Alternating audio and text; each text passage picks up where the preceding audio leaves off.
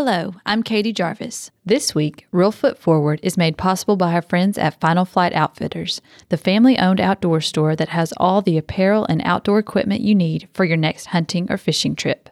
Visit finalflight.net for more information.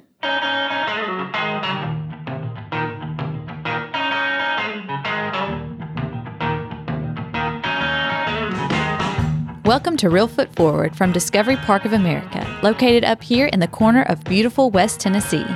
Every day at our museum and Heritage Park, we inspire children and adults to see beyond. And each week, we do the same thing here on our podcast. Today's guest is someone who has been here at Discovery Park since the beginning. She tells me stories of how she remembers planning the groundbreaking event for Discovery Park and how she and the team worked in trailers as they watched Discovery Park of America slowly but surely rise out of a cornfield in Union City, Tennessee. And later, join us as we discover something new here at Discovery Park of America.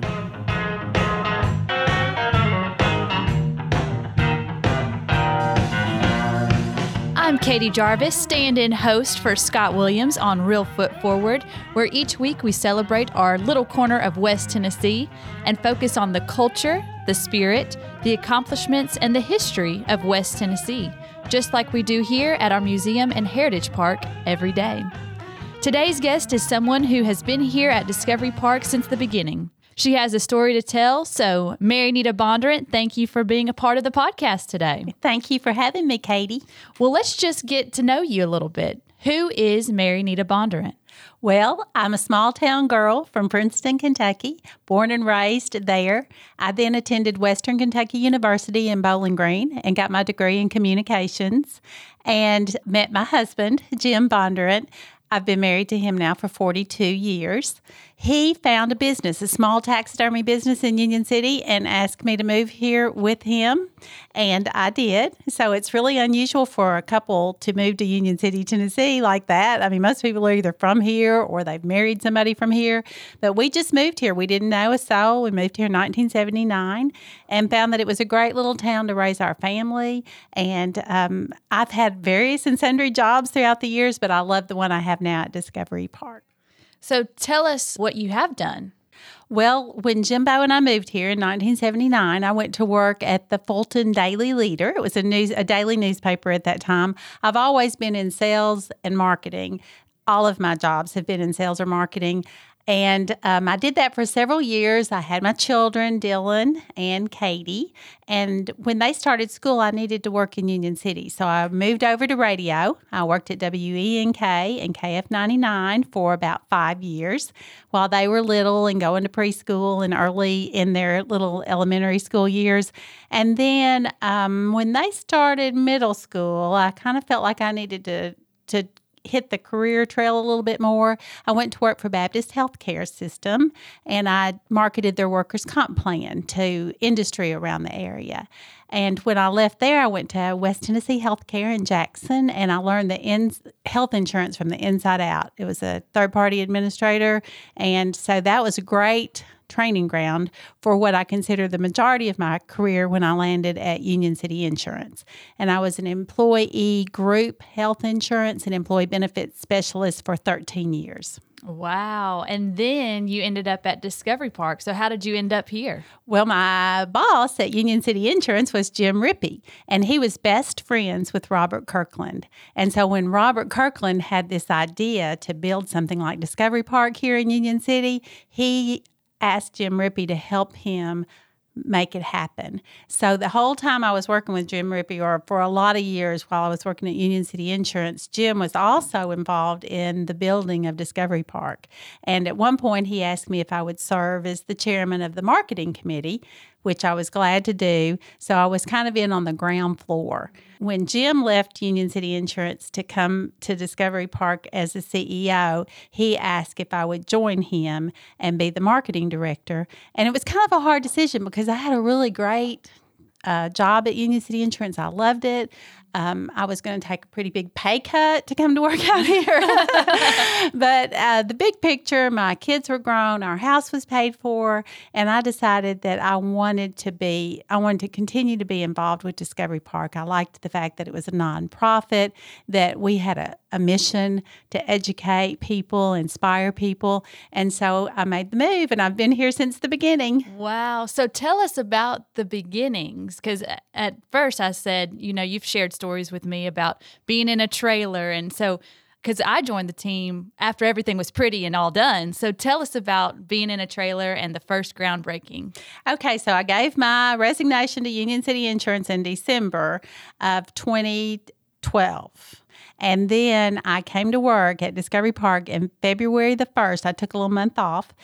I came to work at Discovery Park on February 1st of 2013. And we were in a trailer out in the back quarter of the grounds, and it was a gravel trailer. We had a gravel road to get down there. It was just like there was nothing fancy about it at all, but fortunately I did have a window, and I could look out my window and watch the construction of Discovery Park. I watched them bring the PT Stearman in. I watched as they put it through the roof and into the military gallery. It was just fascinating to watch the completion of Discovery Park. Wow. And then how many people were in the trailer? I'm just curious about this. Okay, when I started, there was Jim Rippey, and Polly Brasher was already on board. She was a volunteer through most of the project, and so she was in the trailer with Jim Rippey. And I'm trying to think if there were any other Discovery Park employees. I was really one of the first 4 or 5 for sure. Jennifer may have already been working on the at the O'Brien County Museum in the artifact part of it, but I wasn't really exposed to her because she was not on site that much. And then, of course, the contractors were also in the trailer. So that when I started, I can only remember really Jim and Polly and Chris Gunnelfinger. Polly already had an assistant, and her assistant, Chris Gunnelfinger, was in the other trailer. And then I was the first one in the trailer where I was. I shared it with Maltby, and that was the exhibit builder company. And then shortly thereafter, we added John Watkins, the grounds director, Lauren Sims, the gift shop manager, Casey King, the aquarium manager. So the team just started growing at that point. And tell me about these employees, because are they still here? It's like a close-knit community almost. It is, Katie. That's a great question because, I'm 62 years old. And so occasionally I think about retiring. And when I think about retiring, I almost always get choked up. Because there's an emotional attachment here. And I think probably that's the same way for a lot of the team. Yeah. Well, tell us did you ever see Mr. Kirkland? Oh, my goodness, yes. He was around all the time. Mr. Kirkland was very involved in the details of Discovery Park. I remember one day when he came in and they had been painting the chapel, and it looked beautiful. All of us thought it was just gorgeous, and there was a little wooden area above a window on a door, and Mr. Kirkland said that it wasn't the right color, white. He wanted it to be a little different color white. So he was very involved in a lot of the decisions here, both big decisions and small decisions. And so was he nice to work with, or kind of tell us about his personality a little bit? Well, to do that, I'll tell you a little bit about mine. Okay. I'm real comfortable with almost everybody. I feel like I could talk to the President of the United States. I'm really just comfortable with people. I was a little intimidated by Robert Kirkland for some reason. I felt like when I was in his presence that I was in the presence of somebody special, really great, and a little intimidating to me. I don't know why. Yeah. Well, he has left us a great gem here in Union City, Tennessee, and really for the world to discover and just to be inspired to see beyond here at Discovery Park of America. He certainly has. Robert and his wife, Jenny, gave this community in this region and this state and this United States a really special gift with Discovery Park of America. It could be in any city, in any metropolitan area, and it would be iconic to that area. If Discovery Park were in Atlanta, people would talk about wanting to go to Atlanta to Discovery Park. So it's just really, really great that it's here in Union City. So let's talk about the location and tourism in general.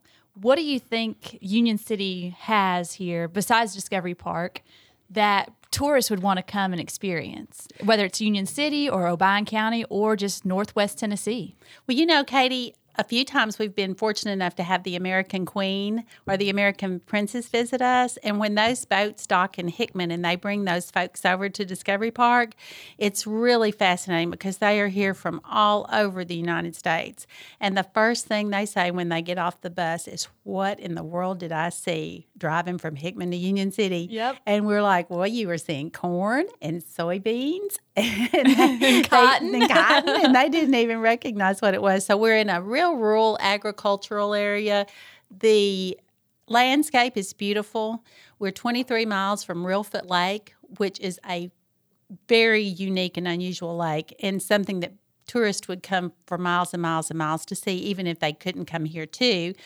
We have a little community that has some pretty quirky and neat little stores and restaurants. And I think you've even written a blog for the Discovery Park website that tells people different little places that they can go eat and little shops that they can go see when they're here. And all of those things are just so different from a city experience. Mm-hmm. But so much fun. And I think that that's what people and guests are looking for, is something off the beaten path that you can't find in the big city. I think that most tourists are kind of finding their way to these little unique small towns of Tennessee and really just America. I think it happens more and more. We're really close to Kentucky Lake and Paris Landing. We're really close to Jackson, Tennessee and Paducah, Kentucky, and they both have their own special, unique things to do and places to visit. It's my understanding that Patty's in Grand Rivers is being rebuilt, and it's a wonderful historic kind of restaurant that people come for hours actually to visit. So we're close to Patty's in Grand Rivers. It's a real cool little place in the United States for people to visit, and we're on the way somewhere. Right. We're on your way from St. Louis to Memphis, or from Chicago to Memphis, or even down to the beach. So it's a great stopping point. And we have 2 new hotels right next door. I know, and I think that that's going to bring even more people, and they're going to find even more things to explore. And then I think other people in this area, once upon a time, Katie, Branson was just one building with a stage. And look at it now. Mm-hmm. And so that same thing can happen here in Union City when people decide that they want to also capitalize on the 250,000 guests that are coming in to see Discovery Park and start building campgrounds and other things for people to do. I think it's just going to grow in this area. And so that leads me to my next question. What do you think Union City, Obion County, this area will look like in about 10 years? I hope that it looks like a Branson or a Gatlinburg or Pigeon Forge, not a major metropolitan area. I don't think that's probably going to happen here, but more of a tourist destination where people can come here for 2, 3, 4 nights and have plenty of things to do and see and experience. Absolutely. Because of the hotels, I think that's a great point for guests and families to come and experience, because it's right next door to Discovery Park. We've got the cute little quaint downtown Union City with all these little local dives and diners. And then we've got White Squirrel Winery just about 16 miles from Discovery Park. We've got a distillery in Trimble, Tennessee, that's home of Michael Ballard, right? That's right. He does the big Sturgis. The motorcycle guy. Yeah. I mean, there's just so much to see and do in this Northwest Tennessee corner. And a lot of people haven't heard about it quite yet, but we're getting the word out there. That's right. That's our job. That's what we do every day. So for 6 years, I've been here on the marketing and directing the marketing department, and I have great people that I'll get to work with every day. And we have a lot of challenges because we are trying to bring lots of people into a community. And Union City only has 10,500 citizens living here, so we work real hard. We take a lot of different approaches to trying to let folks know about Discovery Park. Speaking of working at Discovery Park, what makes it a unique place? Either 1 or 2 little tidbits of why Discovery Park is a unique place to work. Well, as our new CEO, Scott Williams, likes to say, this is a quirky museum. It's not like going into any other museum that you've ever visited anywhere before.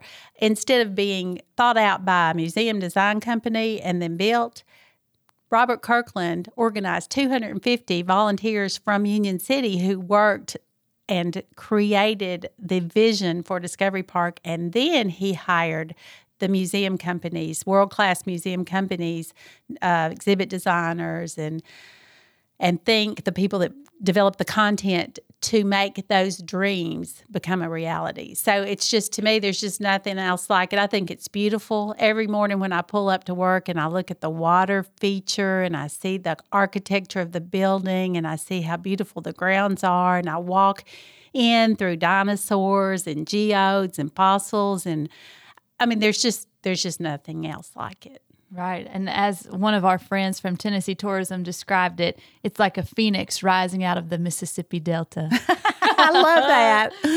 So if somebody wants to pursue a career in marketing and advertising, what's a piece of advice that you would give to them if they're fresh out of college? Well, most of my career was in sales, and I love sales. I'm a people person. I like to be around people, and mostly it's about relationships and about always doing the best thing that you can do for your customer. And then I think success just follows that. And your customers are external and they're internal. It's the people you work with as well as the people you're working for. And I think as long as you're just doing the best you can do every day and you take it seriously and you're committed, that success will follow. So, Marianita, what are some of the highlights of your career while being here at Discovery Park of America? Great question, Katie.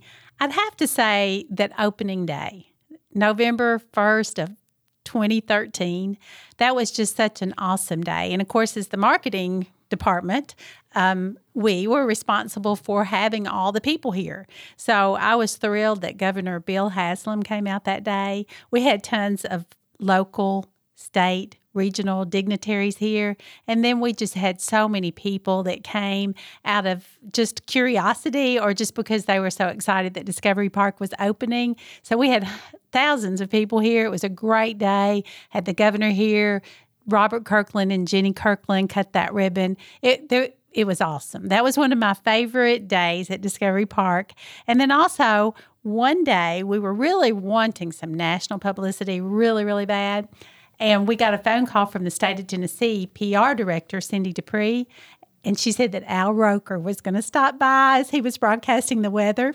Oh, that was during Rokerthon. That's right.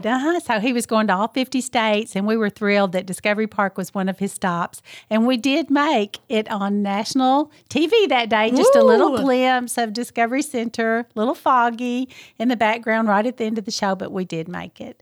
And then I have one more thing that I'd love to mention. One of the things I love about working here is that I've had the opportunity to work with some great people.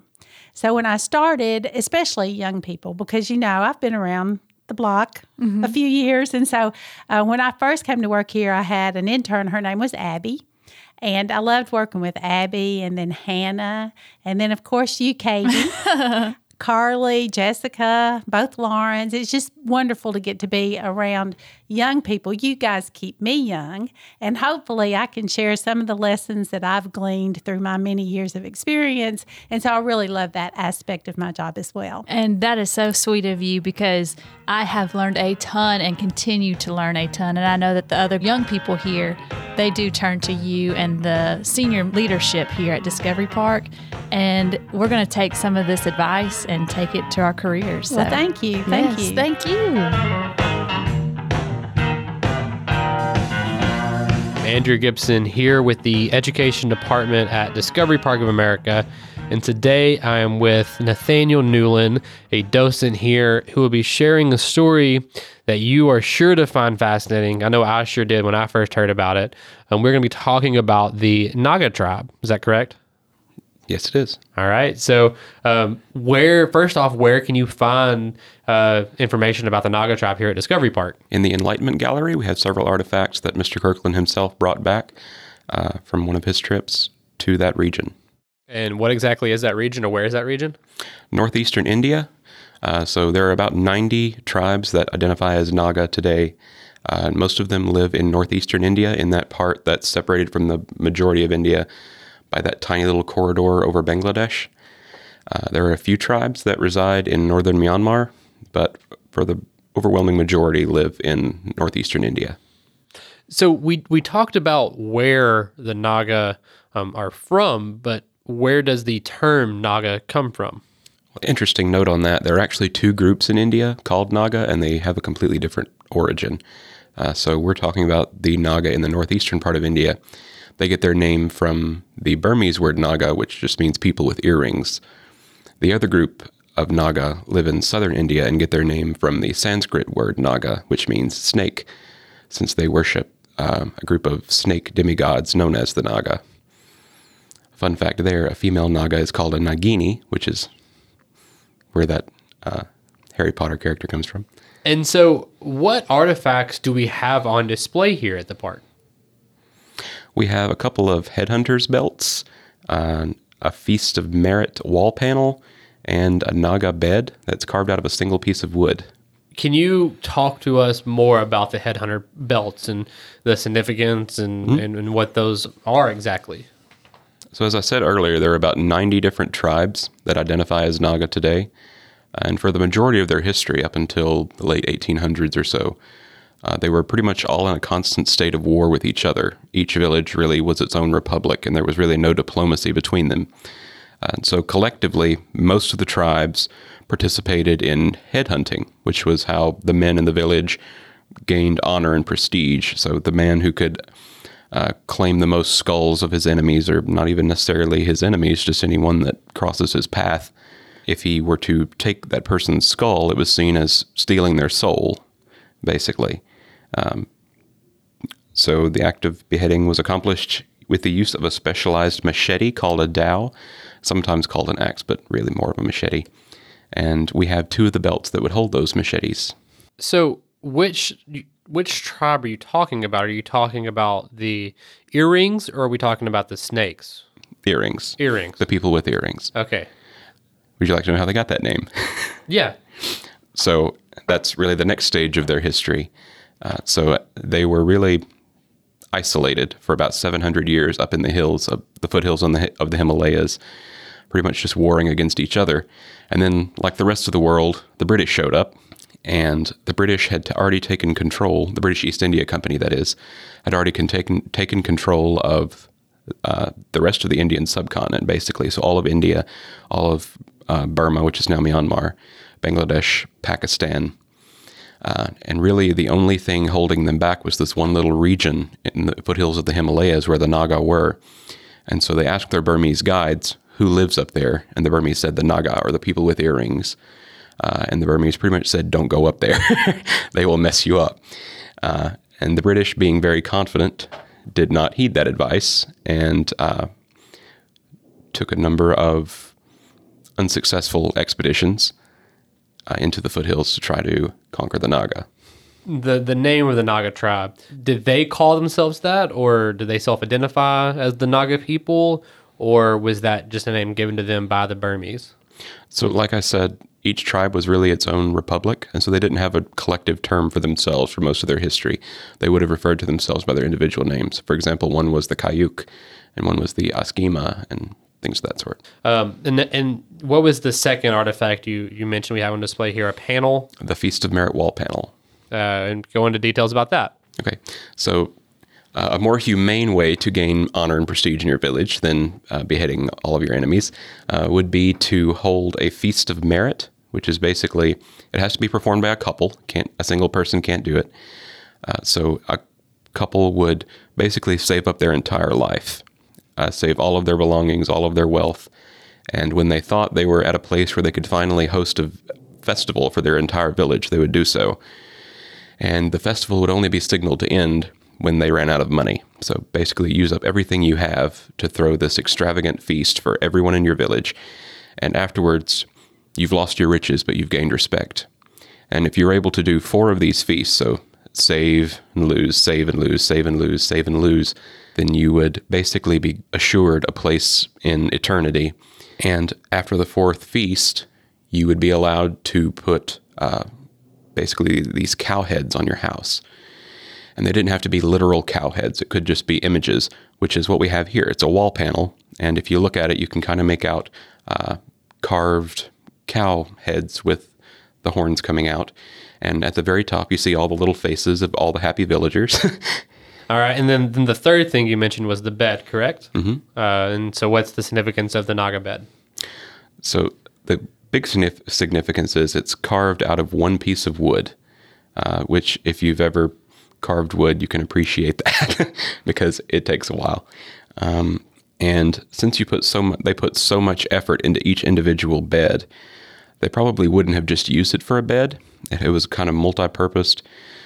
For example, most of them use them as grain tables too, so that they may have had 2 holes cut in it where they would sort good grain, bad grain, then have baskets underneath to catch. So you could sort out and clean your grain.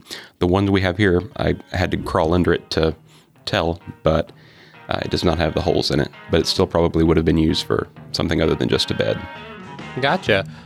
So thank you all for listening to the podcast today. You can come to Discovery Park of America and see the artifacts we have on the Naga tribe here in the Enlightenment Gallery. So once again, thank you all for listening to Real Foot Forward, a West Tennessee podcast, and we hope to see you here at Discovery Park of America real soon. Thank you for listening to Real Foot Forward. If you enjoyed this podcast, please be sure to subscribe, rate, and leave a review on iTunes or wherever you may be listening. Plan your own adventure to see beyond at Discovery Park of America by visiting discoveryparkofamerica.com. Be sure to also follow us on Facebook, Instagram, and Twitter for the latest updates.